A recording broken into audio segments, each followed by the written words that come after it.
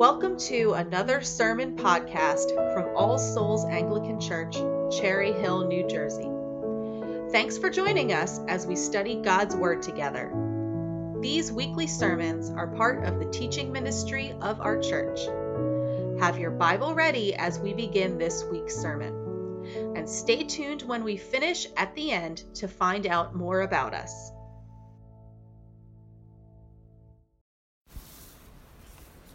Well, good afternoon. It's great to be here with you this afternoon. I am Henry Baldwin. This is H1 and this is H2 here.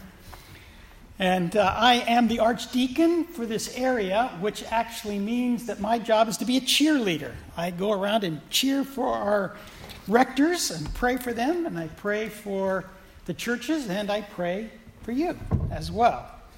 And I would solicit your prayers for a new church plant that we've just got started in Souderton, PA. That's St. Peter's Anglican. It's being led by Deacon Phil Shade. And last Sunday was their first service, so they are off and running. So in your prayers, please hold up St. Peter's. Well, all right. I've given you a handout here, which you may wish to have with you as you go through that, lest you lose your ball in the weeds as we go through here. And to think about this set of texts is rather peculiar, isn't it? But I think if you look, there's actually a common theme that runs through all these texts. In Numbers, right, we have Joshua, who is the servant of Moses, and he says, "Stop him, boss! This guy's not doing our thing."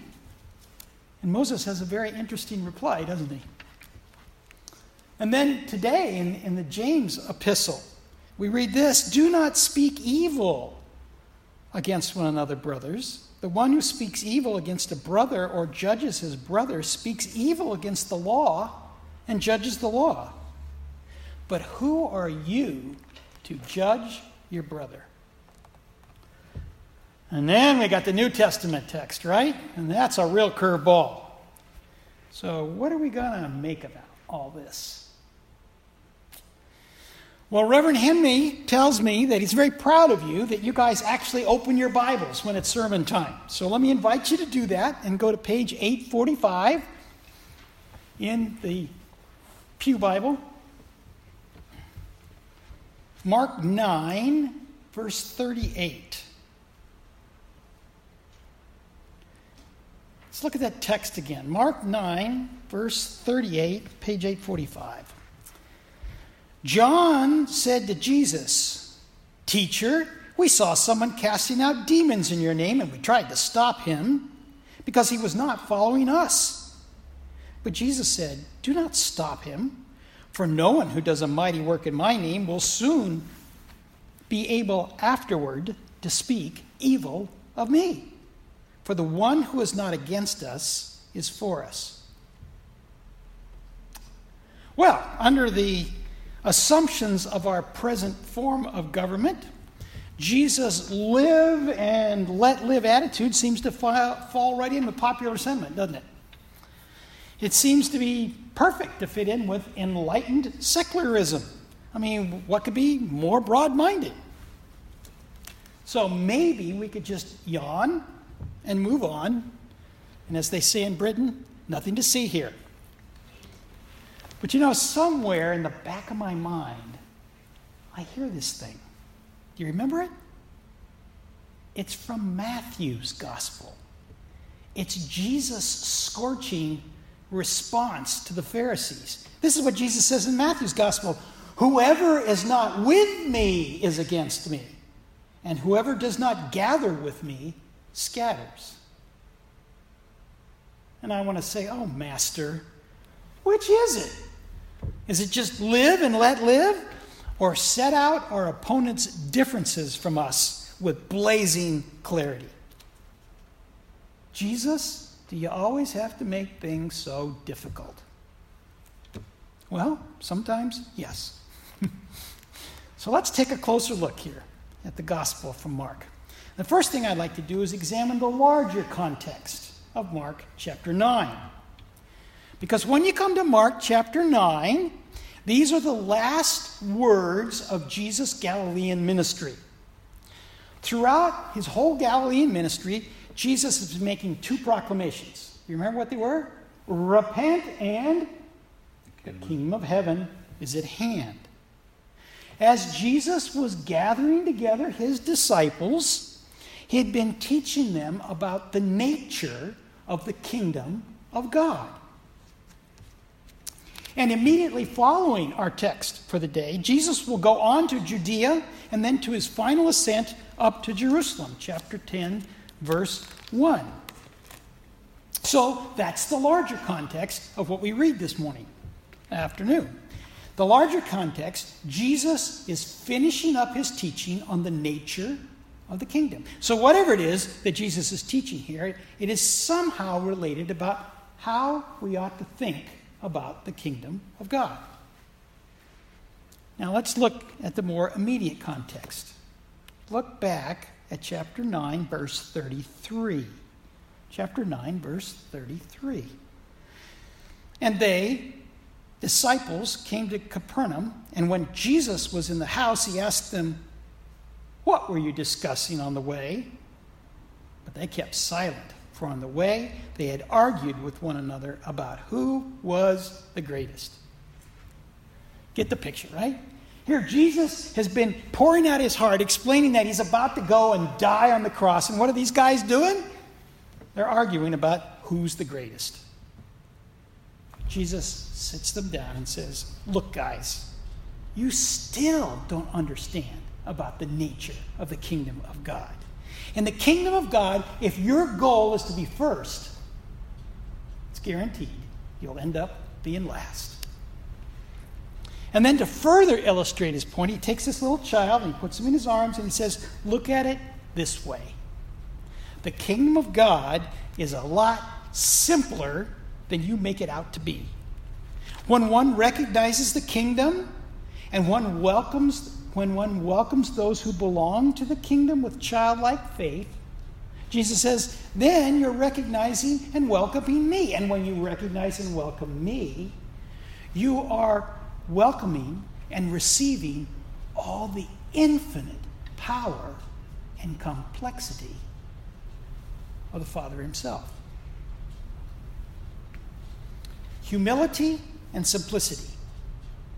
That's the near context for what we're reading. So that brings us to the text. "Teacher, we saw someone casting out demons in your name, and we tried to stop him because he was not following us." Okay, let's stop for a minute, okay? Why is Peter telling us this story? Right? Because Peter's voice is the voice behind Mark's gospel. Now, of all the things that Peter might have told us, and we would really like to know, but he doesn't tell us, why is he telling us this story? And anytime you read the Gospels, that's always a great question to ask. Because they knew lots more than they wrote. So why this story? Well, I think Peter is saying, John and I had the wrong end of the stick. See, we imagined that it was our job to preserve the kingdom and to bring it about. And in forbidding the exorcist's ministry, we were speaking as if the kingdom of God needed our puny little defense to keep it safe. And I think Peter would add, pretty cheeky on our part, huh? Well, in this passage, Jesus is still teaching the disciples and us about the nature of the kingdom. Now, to make his words plain, he adds this little parable. Anybody that recognizes that you bear the name of Christ and extends grace to you because of it will find rewards in the coming kingdom. So what's Jesus' point? The kingdom of God is quite a bit broader than we imagined it to be.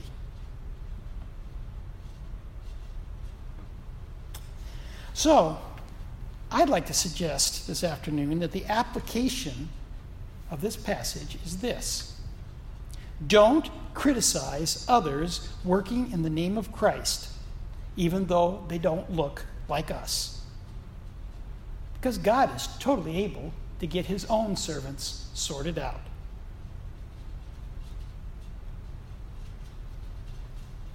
Okay, let's think through Scripture for a minute. Does another master of zealous intolerance come to mind? Yeah, right? Saul of Tarsus. The picture that we have of him in Acts, both before and after his conversion, is a man burning to get it right and to make sure that everybody else does as well. Think about how savagely he ravaged the church at one point. And that wasn't because he was mean, but because he was convinced the church was in error. It was in his nature, it was in his training, it was the way his spirit glowed white hot. But these soft words of Jesus, I think they're more transformative than we might think. What other words do you think had the power to change a zealously intolerant Paul? Paul was transformed from the intolerant student who refused to take his teacher, Gamaliel's tolerant advice, whose advice, if you recall in Acts, was simply, just let it be. It'll sort itself out. Paul didn't take that advice, but ultimately he got transformed into the man who wrote these words, Romans 14:4. Who are you to pass judgment on the servant of another? It is before his own master that he stands or falls, and he will be upheld, for the Lord is able to make it stand. I suspect that Jesus' teaching in this passage in Mark 9 lies behind at least part of Paul's transformation. Don't imagine that you or I have the power to bring about the kingdom. Simply receive the kingdom and others with childlike simplicity. Isn't that beautiful? It's so simple. So why don't we just sing Kumbaya and we'll call it an afternoon? Well, let's look at the rest of the context, shall we? Verses 42 through 48. Be at peace with others working in Jesus' name, but look at these terrible words. Verse 42. Whoever causes one of these little ones who believe in me to sin, it would be better for him if a great millstone were hung around his neck and he were thrown into the sea. What? But wait, there's more. Jesus isn't finished. How bad is it to cause others to sin or to sin yourself? Listen to this metaphor. If your hand causes you to sin, cut it off. If your foot causes you to sin, cut it off. If your eye causes you to sin, tear it out. It's better for you to enter the kingdom of God with one hand or one foot or one eye than to be thrown into hell. Whoa. This sin against others or ourselves is so horrific that only eternal punishment in hell is appropriate for it. Look at verse 48. In the New English Bible it says, their worm never dies, and their fire is never quenched. Whew. We seem to have left tolerance a long way back on the pike here.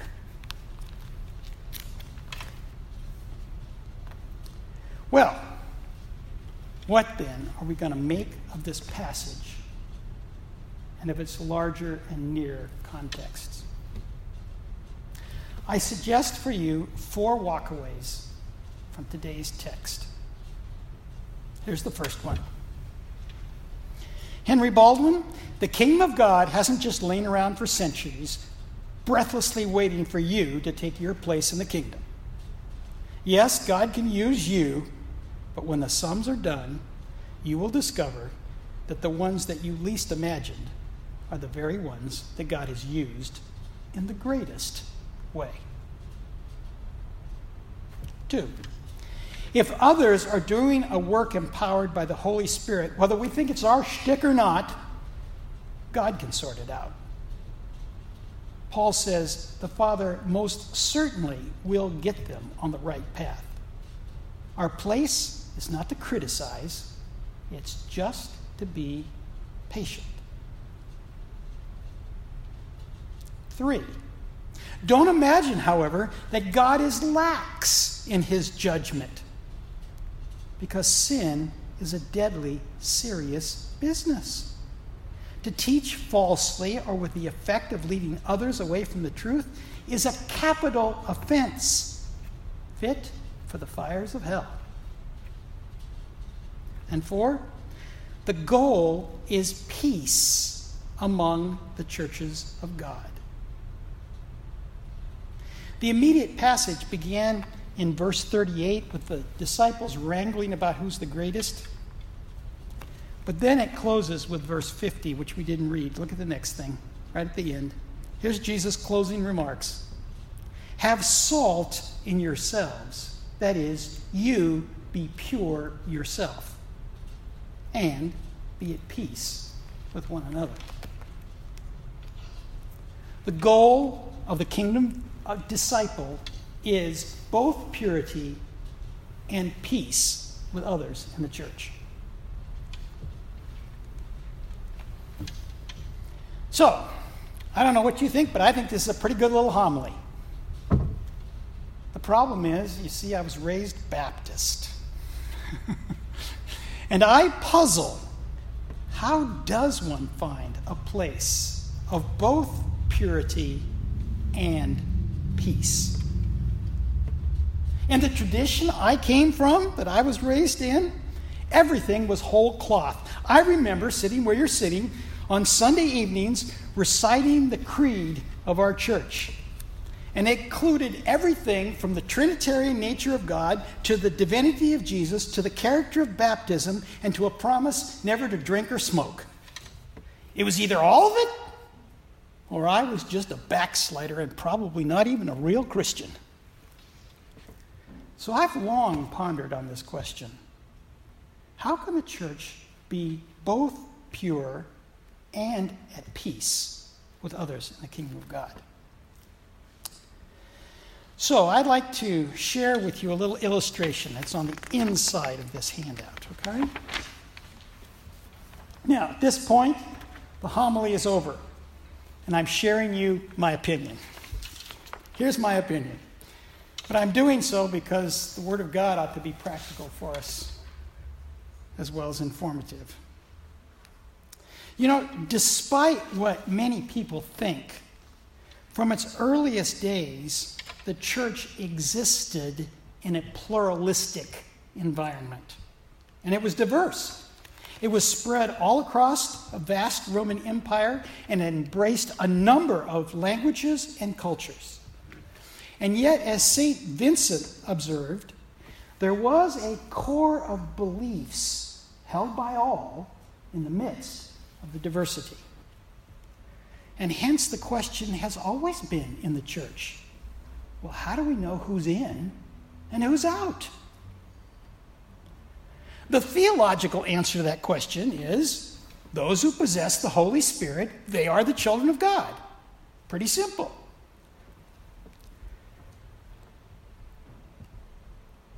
The problem is, you see, nobody has invented the Holy Spirit meter yet. I go to those church supply catalogs and I look for that thing. Where is the Holy Spirit meter in here? It just doesn't exist. We must rely on the integrity of one another's confession. That is, a submission to the creeds as the objective test of membership in the body of Christ. For 1,600 years, the boundary of the church has been set at the boundary of the Nicene and Apostles' Creed. To confess those creeds in sincerity is to publicly claim to be in God's church. And for those who confess the Nicene Creed in sincerity, we are obligated to presume them as brothers and hence treat them with brotherly love. Now, that does not mean that we don't exhort or rebuke, but we always do so in brotherly love, as a brother or sister in Christ. Now, within the providence of God, there are also lesser boundaries, as you can see from this little illustration. There are boundaries of Anglicanism. Why are we Anglicans here today and not Presbyterians? There are boundaries within Anglicanism, which is within God's wider church. Then there are also boundaries of our own diocese, and even boundaries and preferences for our own particular parish. Now, these boundaries exist for the sake of good order, so that every Sunday at the deck plate level,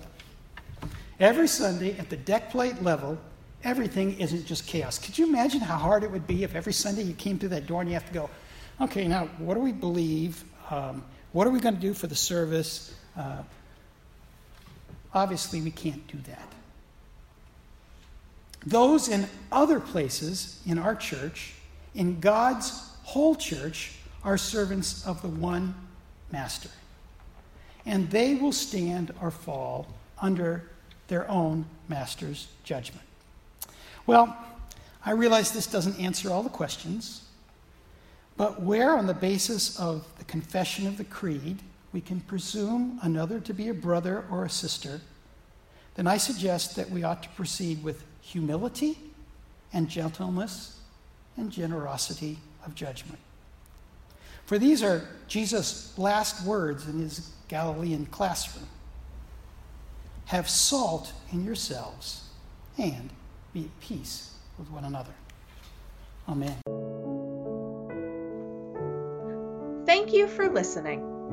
You can find out more about us by going to our website, allsoulsnj.org. There, you can support our mission by making a one-time donation or starting a podcast member subscription by clicking the Support the Show link under the Contact Us tab.